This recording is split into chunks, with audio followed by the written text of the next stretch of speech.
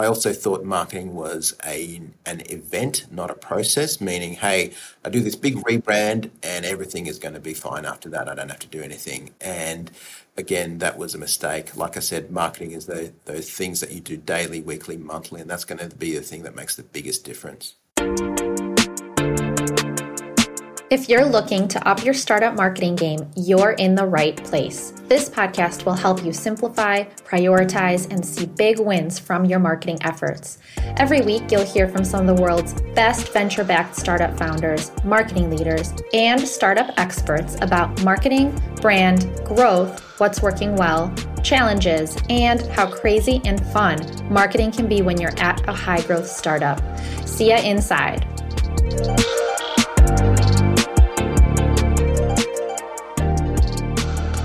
Welcome back to the show, everybody. I have with me today Allan Dibb, who is the managing dictator at Successwise.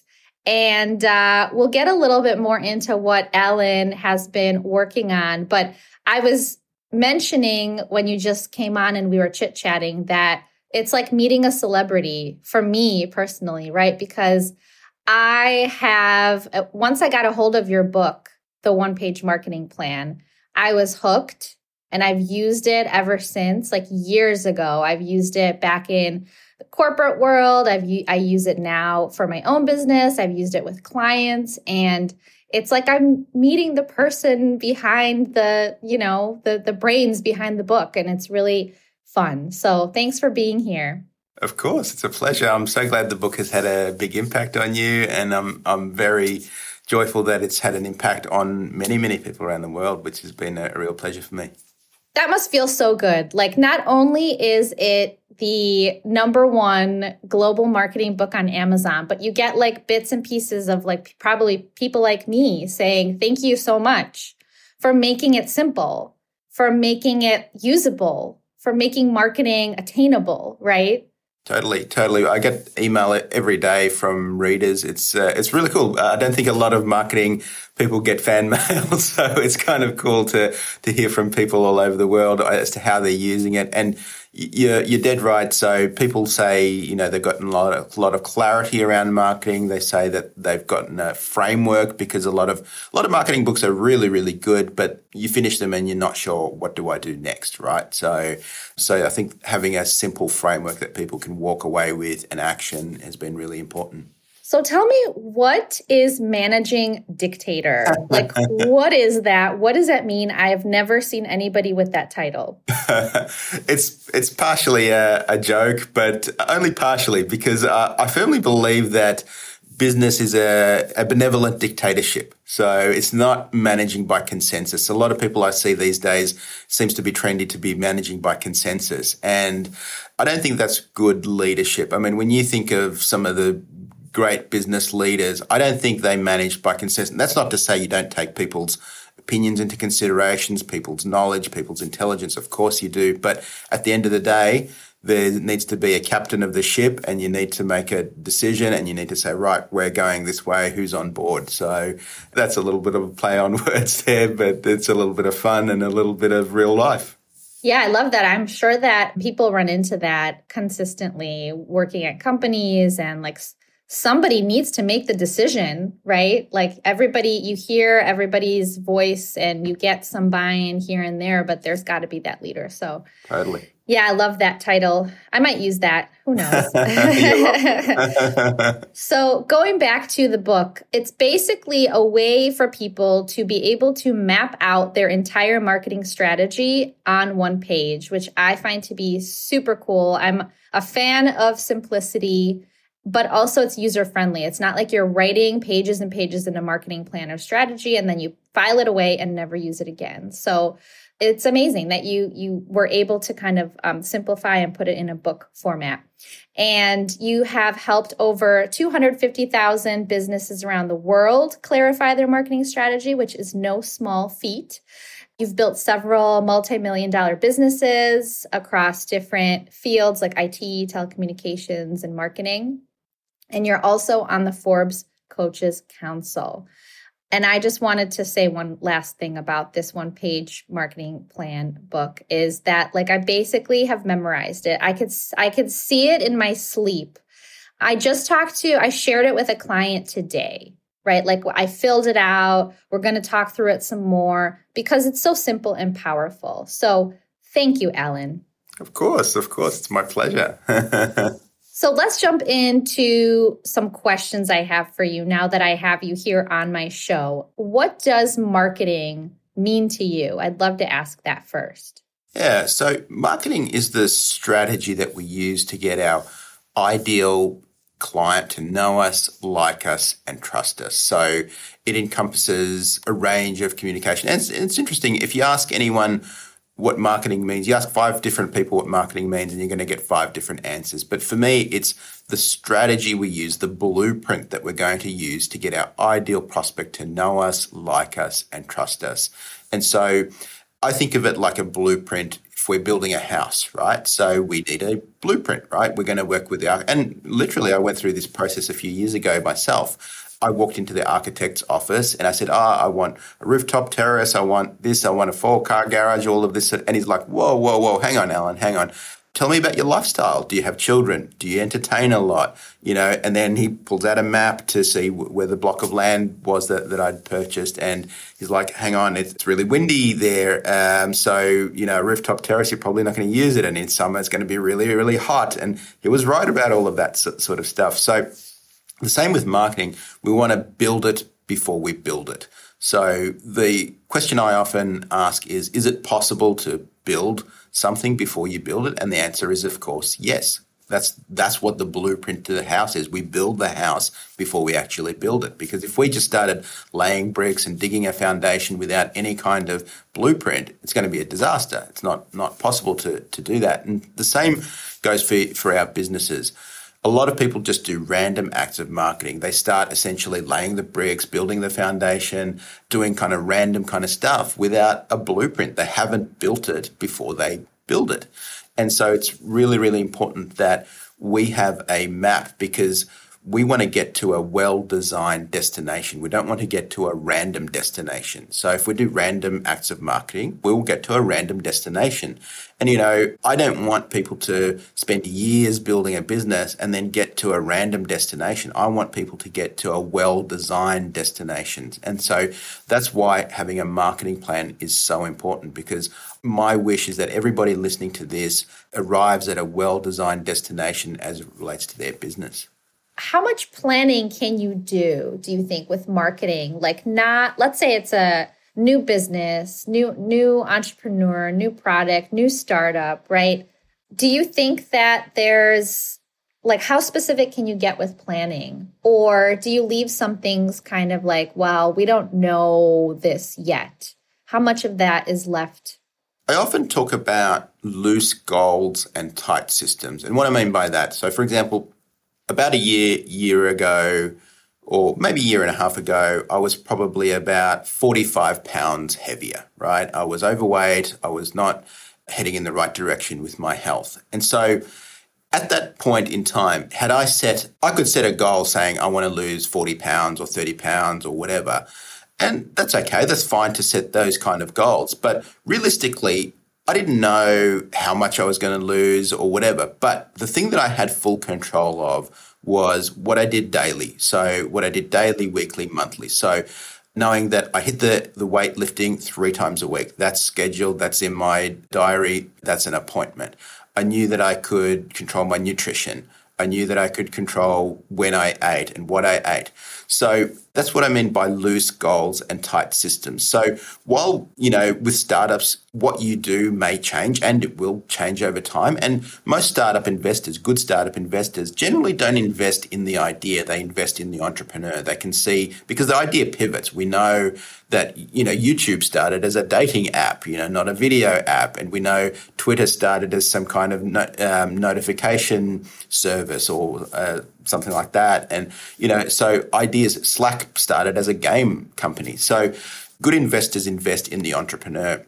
But when it comes to planning, while we might not have a clear picture of the 5-year plan, or maybe we have a clear picture, but it's going to change over time, the thing that we can control particularly from a marketing perspective, are the things that we do daily, weekly, monthly, and then we can iterate and we can change those over time and we can improve as we get better and more information. So as a startup, you might feel, hey, getting as a guest on podcasts is a good idea for your PR, for your promotion. And it is something that I do with my team. And so that's a process in my team. So there's someone in my team who's responsible for scheduling, for sending headshots, for sending the bio, for reaching out to the appropriate podcasts and things like that.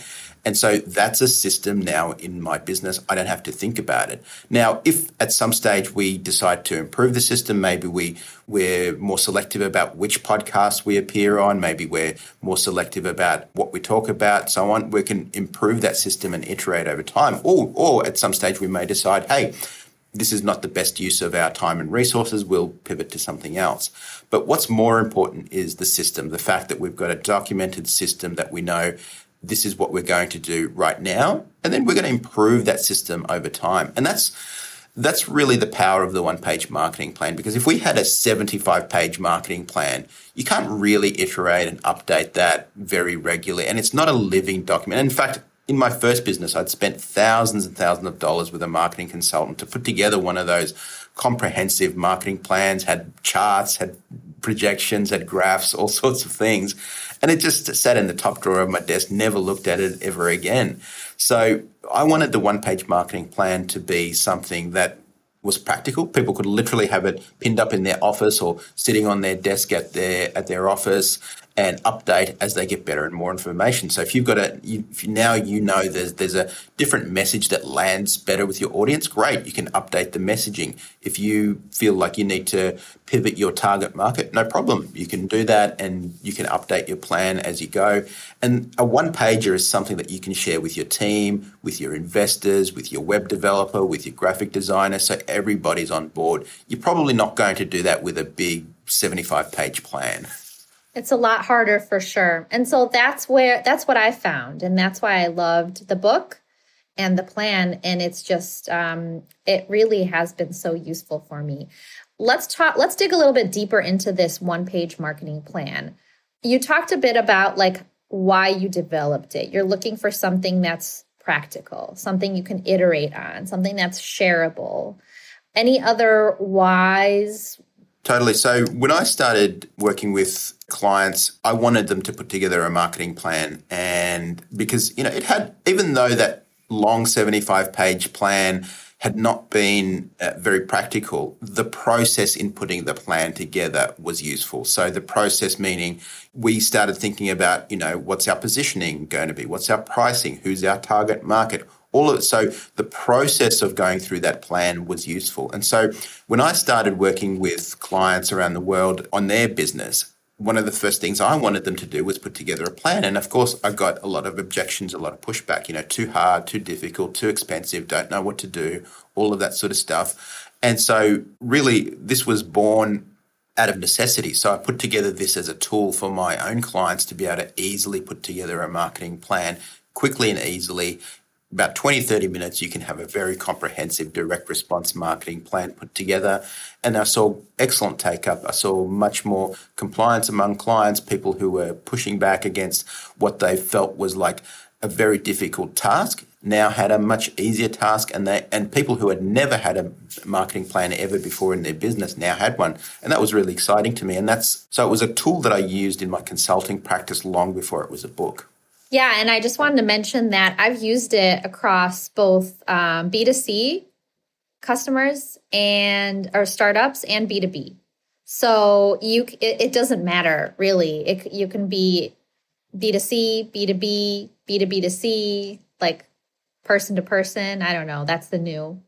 I often get asked that question, does it work for B2C? Does it work for B2B? And I say, look, it's really H to H, human to human. Whether you're working with the CEO of a multinational company or the janitor or whatever, we're really all humans. We're all affected emotionally and moved emotionally. And so a lot of what we do in marketing is moving people emotionally to a desired destination. And so that's what we do with marketing, and that's what we do with the one-page marketing plan. And so I think of it as H to H, human to human.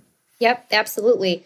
And going off of what you were saying about like there is a whole process behind putting the plan together. It's not just like you sit down for an hour and you fill it out.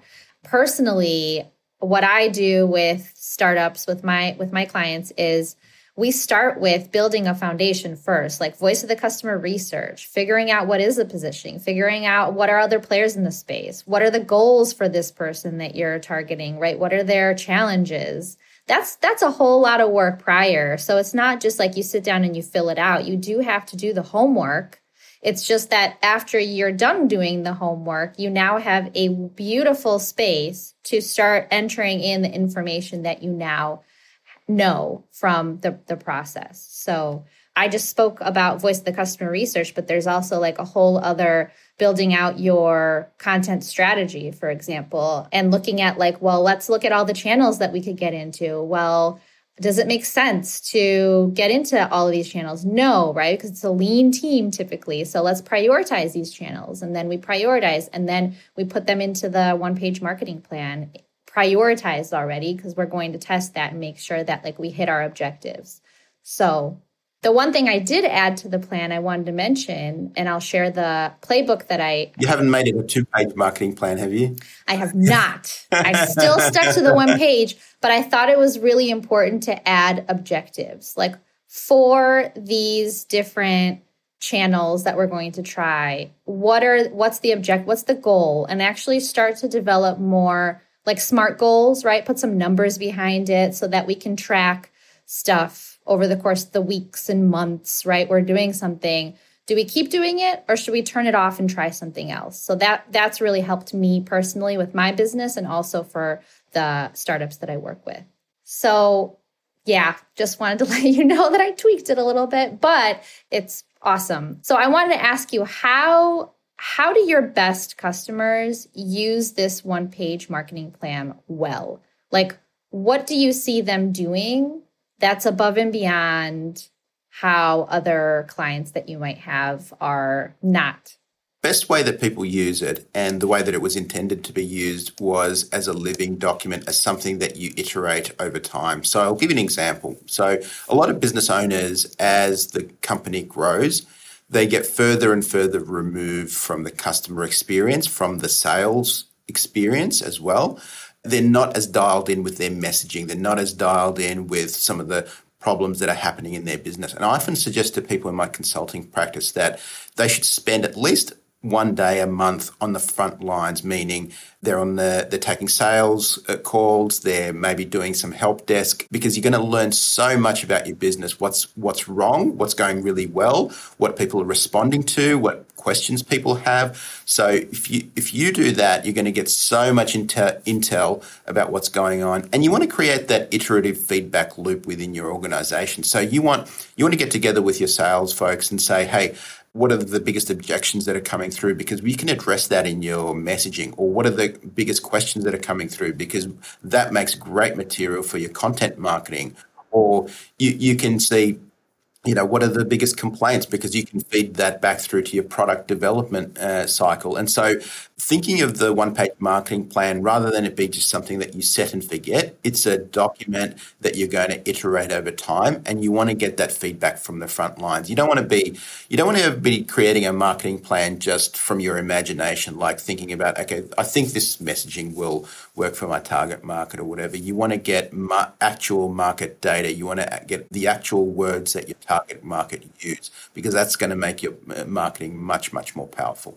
That's really good advice. Getting out there on the front lines as a founder of a startup, I think that's really important as these startups grow. Talking to sales folks, I think you brought up some really good points. It all has to kind of circle back. It's not just like you did something and then you don't iterate on it and it collects dust, because your marketing touches lots of different aspects of your organization, not just the marketing stuff, not just the sales stuff, but the bigger picture, right? The product, the culture, feedback you're getting on an ongoing basis. So great points. And as a startup particularly, I've heard this good advice. I think it was Paul Graham who said this, but he said, do things that don't scale. because, startups, we continually are focused on scale, on user growth and all of those things. And that's all great. But in the beginning, you do need to do things that don't scale. So meaning talk to customers, even take customers through a personalized onboarding process.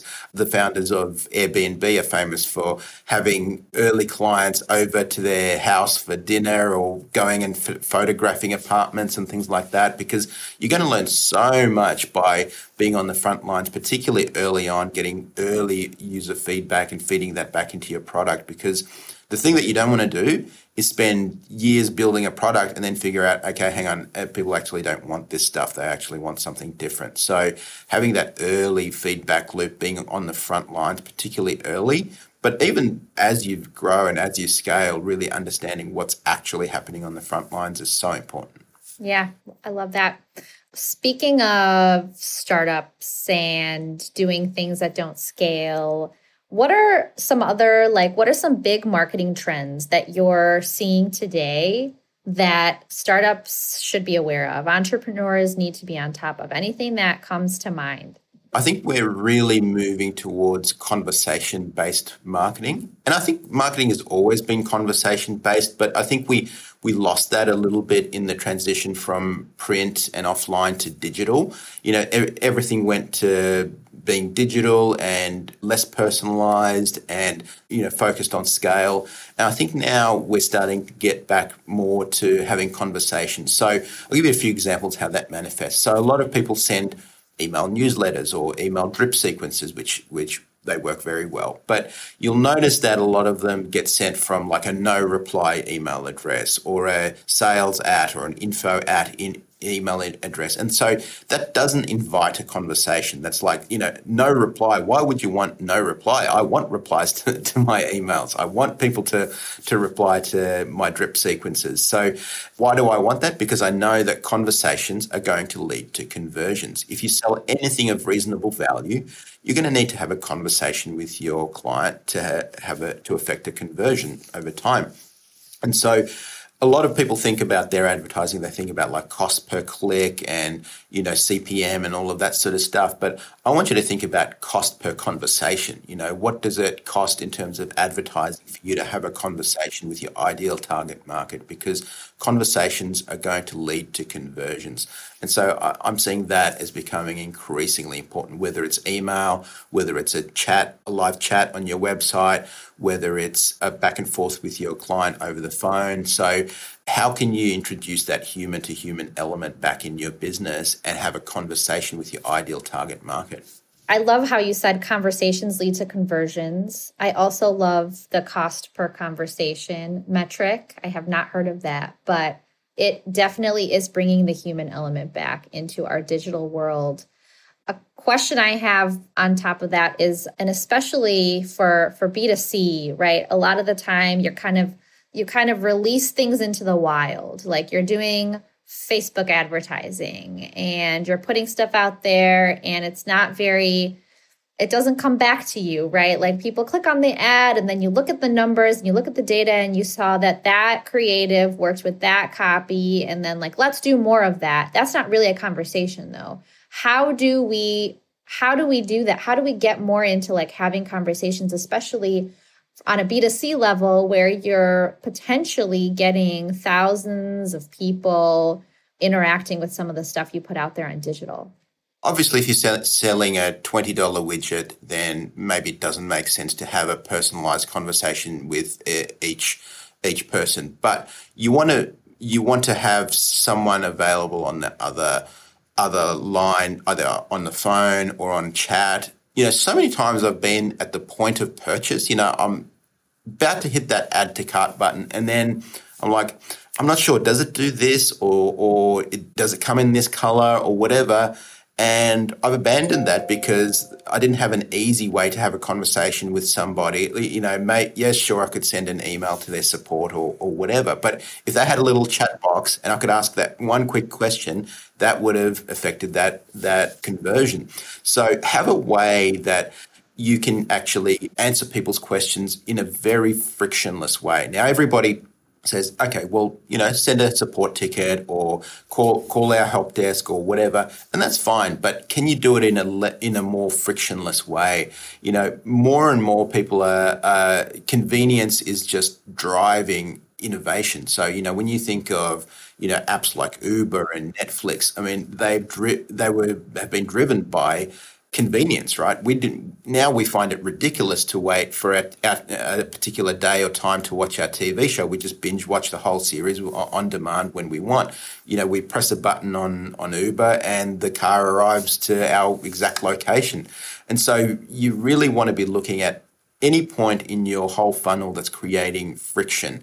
And so if someone's having friction around asking questions, I think particularly for anyone who's in e-commerce, particularly for anyone in a SaaS kind of product, live chat and having an easy, frictionless way for you to connect with your audience is absolutely essential, because they're going to have a million questions. They're going to, if you sell a food product, they'll, is it gluten-free, is it this, is it that? And you can answer a lot of those things on your website, but sometimes people have questions that you don't anticipate, or people haven't found the answer or whatever else. I think it's so important to have that functionality that's available. Now, if you sell anything of reasonable value, so if you sell consulting or if you sell a SaaS product that has a high lifetime value, then absolutely it's going to make total sense for you to get on a call with your ideal prospect and your ideal audience. And I would build my funnel with conversations built in at some point in the funnel. Now, it may not make sense for the first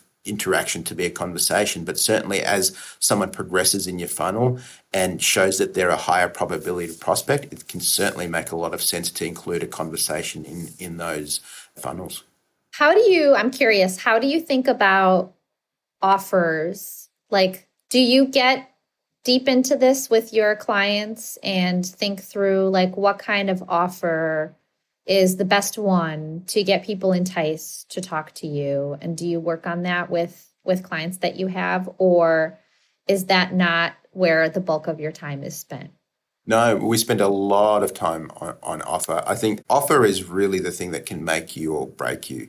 And so the way I think of it this way, if you have a strong offer, and what I mean by a strong offer is there's a strong product to market fit, meaning that there's a problem that the market's got, and you've got a really good solution to that problem, a really frictionless problem. So maybe the problem that you solve is, you deliver something that at a dramatically reduced cost, or you do something that has a dramatic reduction of friction in the way that it's delivered, or whatever else. So you've got a strong product to market fit.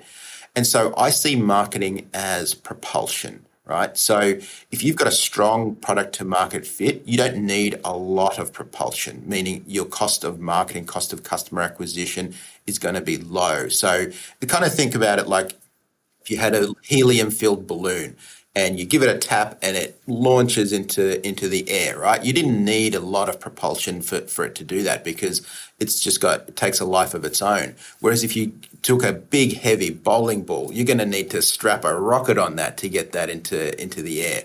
And so I think of your offer in the exact same way. So some offers are they're poor offers, they're poor product to market fit, which means that you're going to be pushing uphill. You're going to need to spend a lot of money on marketing. You're probably not going to get good ROI. So your offer is the thing that is the problem sometimes. So sometimes you're doing all the right things from a marketing perspective, but the reason your marketing is not successful is the offer has a poor product to market fit. It's not something that people want.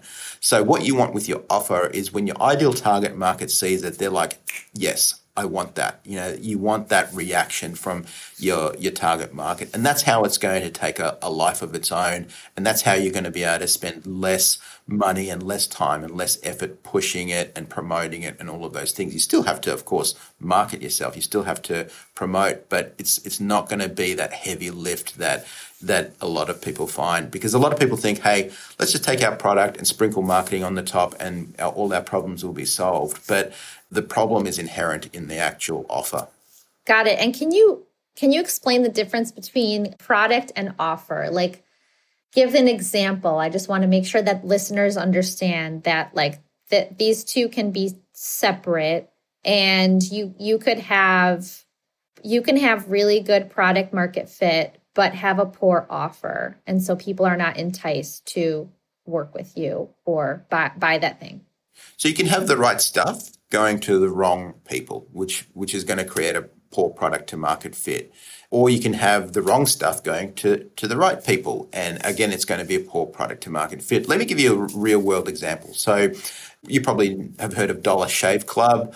So what do they sell? They sell cheap men's razor blades. Nothing special about the product whatsoever. Same razor blades you'd buy in Walmart or Costco or anywhere else. But they started offering them via subscription, which was at the time quite innovative. And, they tapped into men's laziness or unwillingness to go shopping. And so the razor blade just showed up at your doorstep every month. And so they turned the cheap men's razor blade into a subscription service.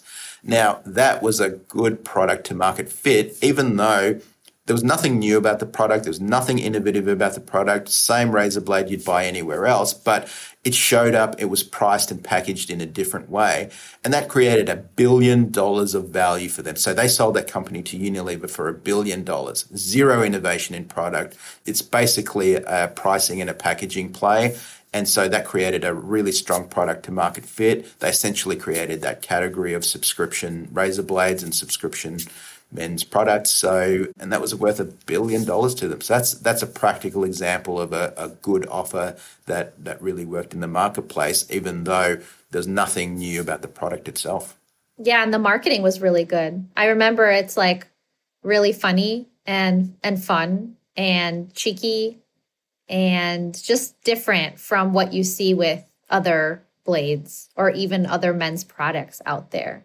It was a really good viral marketing. But again, if the product was poor, if the product to market fit was poor, that cycle would have fizzled out pretty quickly. I mean, we've seen some really funny advertising campaigns and things that have been good from a creative perspective, but the product hasn't gotten traction. Whereas the reason that they got continual traction was because there was a strong product to market fit. So if that wasn't in place, their creative wouldn't have worked the way it did. So like I said, I think of marketing as propulsion, and how much propulsion you need depends on your product to market fit and your offer. Yeah, awesome.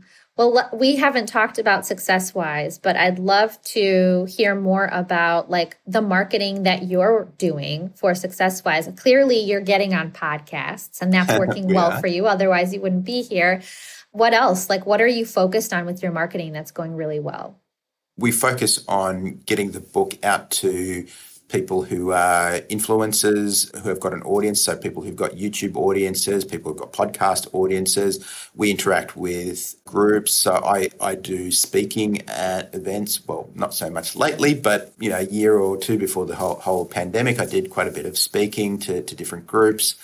We do Amazon paid ads, so Amazon is a strong channel for us. I'm about to launch my own podcast, a little bit late to the game, but that's coming in the next few weeks. So I'm really... Oh my gosh, that's so exciting. What's it called, or you can't say yet? I won't say it yet. We've got a few titles, but it's going to be obviously a marketing-focused podcast. So watch this space. But yeah, I'm really, really excited about launching that. We are also experimenting at the moment with like a free book funnel. So basically giving the book away for free to certain audiences as well. We're also testing quiz-based marketing. So I think that's going to work really, really well, where we take people through a whole quiz funnel and then figure out where are they weak and where they're strong, and then provide relevant content based on where they're strong and weak. So I think of it as a mad scientist laboratory. We try all sorts of things, and some of the things we try work and we deploy those to clients. Some of the things we try don't work, and that's totally fine. That's part of the whole iterative process. It's like that is what marketing is for life, right? You never stop iterating, testing. It's always going to be the case. Your marketing will change 100 times. And what worked 2 years ago will not work now, maybe, right? So you have to constantly try new things. And I think that's what I find so fun, that it's just ever changing, that you always kind of have to be on your toes. This quiz-based marketing thing sounds really interesting. When it's ready, I'd love to try it. Watch this space. We're probably a month away from launching that quiz funnel. So, and I'm going to share that with my MBA, Marketing and Business Academy group, and I'll show them the results and how we've done it. But I like quiz-based marketing because you can use it to segment the audience. So you can take them through the whole quiz process, and depending on their answers, you can segment them in your CRM, and then based on those segments, you can send them highly relevant information. So I think that's really, really powerful. People love doing quizzes because what's everyone's favorite topic? Themselves, right? So quiz is all about you, right? And that's really what good marketing is all about. It's all about the prospect. So many times I see people talk about themselves to a prospect, and a prospect doesn't really care about that much. They want to know, what can you do for them? And so people's favorite topic is themselves, and I think a quiz really taps into that. So anyway, it's an experiment. We're going to try it, and I'll report back on the results. Wonderful. I also wanted to mention, I don't know where I saw this, but I was looking at a company's About Us page. And instead of saying the typical About Us, mission, vision, values about the company, it turned it back on the person, on the reader. And it's like, it's about you. And I found that to be, isn't that funny how something like that can be just like, whoa, that's so different. That's so cool. Good for them for turning it around and talking not about themselves, but about the consumer, the user, whoever it is that's reading the page. And I think that the more we can stop ourselves from doing stuff that's more meant for us and about our company and what we care about, it should always come back to like, who are we solving the problem for? And it's about them. So absolutely. The about page is not about you, it's about your prospect. So that's a very good observation. That's right. That's right. What are some bad recommendations that you have heard, that you keep hearing in related to marketing and growth, and that you just want to like maybe vent a little bit about that? Where do we start? There are many. The biggest thing I find is the bright, shiny object syndrome. So, it's kind of like if you go to the market, the fish guy is going to tell you to buy fish. The chicken guy is going to tell you to buy chicken. The vegetable guy is going to tell you to buy vegetables. And so we find the exact same thing in marketing, right? The SEO guy is going to tell you, hey, SEO is the thing to do. The pay-per-click guy is going to tell you the pay-per-click is the thing to do. And so it's very easy to get caught up in that bright, shiny object, syndrome. So following different gurus and things like that. And none of those things are bad. Pay-per-click is good, SEO is good, or rebranding is all good. But where does this fit into your plan? That's kind of like what we were talking in the beginning. It's kind of like the laying of the bricks, the digging of the pool, the balcony, all of that. But hang on, let's figure out the blueprint first. Let's figure out, where does SEO fit in our marketing plan? Where does pay-per-click fit in? Do we have a strong product to market fit? Do we have a strong offer? Do we have good messaging? Have we defined our target market? So once you figure out those sorts of things, then you can lay the bricks, so to speak. So then you can say, okay, we're going to do SEO. We're targeting this particular person with this particular message. And so you're going to have a much better time of it. There's also the concept that I see very often said, I think it comes from Russell Brunson, ClickFunnels, we are one funnel away, right? And that's not been my experience. I don't think you're one funnel away. It's just an iterative process. It's about the things that you do daily, weekly, monthly. That's how you win at the game of marketing. The things that you're going to do daily, weekly, monthly, that's how you win at this game. It's not with the one launch or the one funnel or the one thing that you do. It's going to be a process that you put into place. I can relate to that. It totally is. That's why I love systems. That's why I love frameworks and simple ones too, that you will follow. It's like I decided early on that I'm going to post 3 times on LinkedIn, 3 times a week on LinkedIn, because I knew that I can handle that. And some people are like, they had to get off LinkedIn because they said, well, I'm going to post every day. And then they got burned and then they stopped. So it is what you do daily, weekly, monthly. It's the systems that you put in place. And oftentimes, like it's like, forget about the tech. It doesn't matter what you're using as your social media tool to make those posts, or it doesn't matter until something like is really painful for you to do manually. Don't worry about those tech tools. Worry about your systems and your foundation. And is it where it needs to be? So I am totally with you there. Not that we are one funnel away, not the we are one TechCrunch article away from blowing up, right? That's not going to work. So thanks for talking through that frustration. I wanted to talk about, because you mentioned in your profile that you made many mistakes, and we all do, right? We are learning, we're growing, we make mistakes.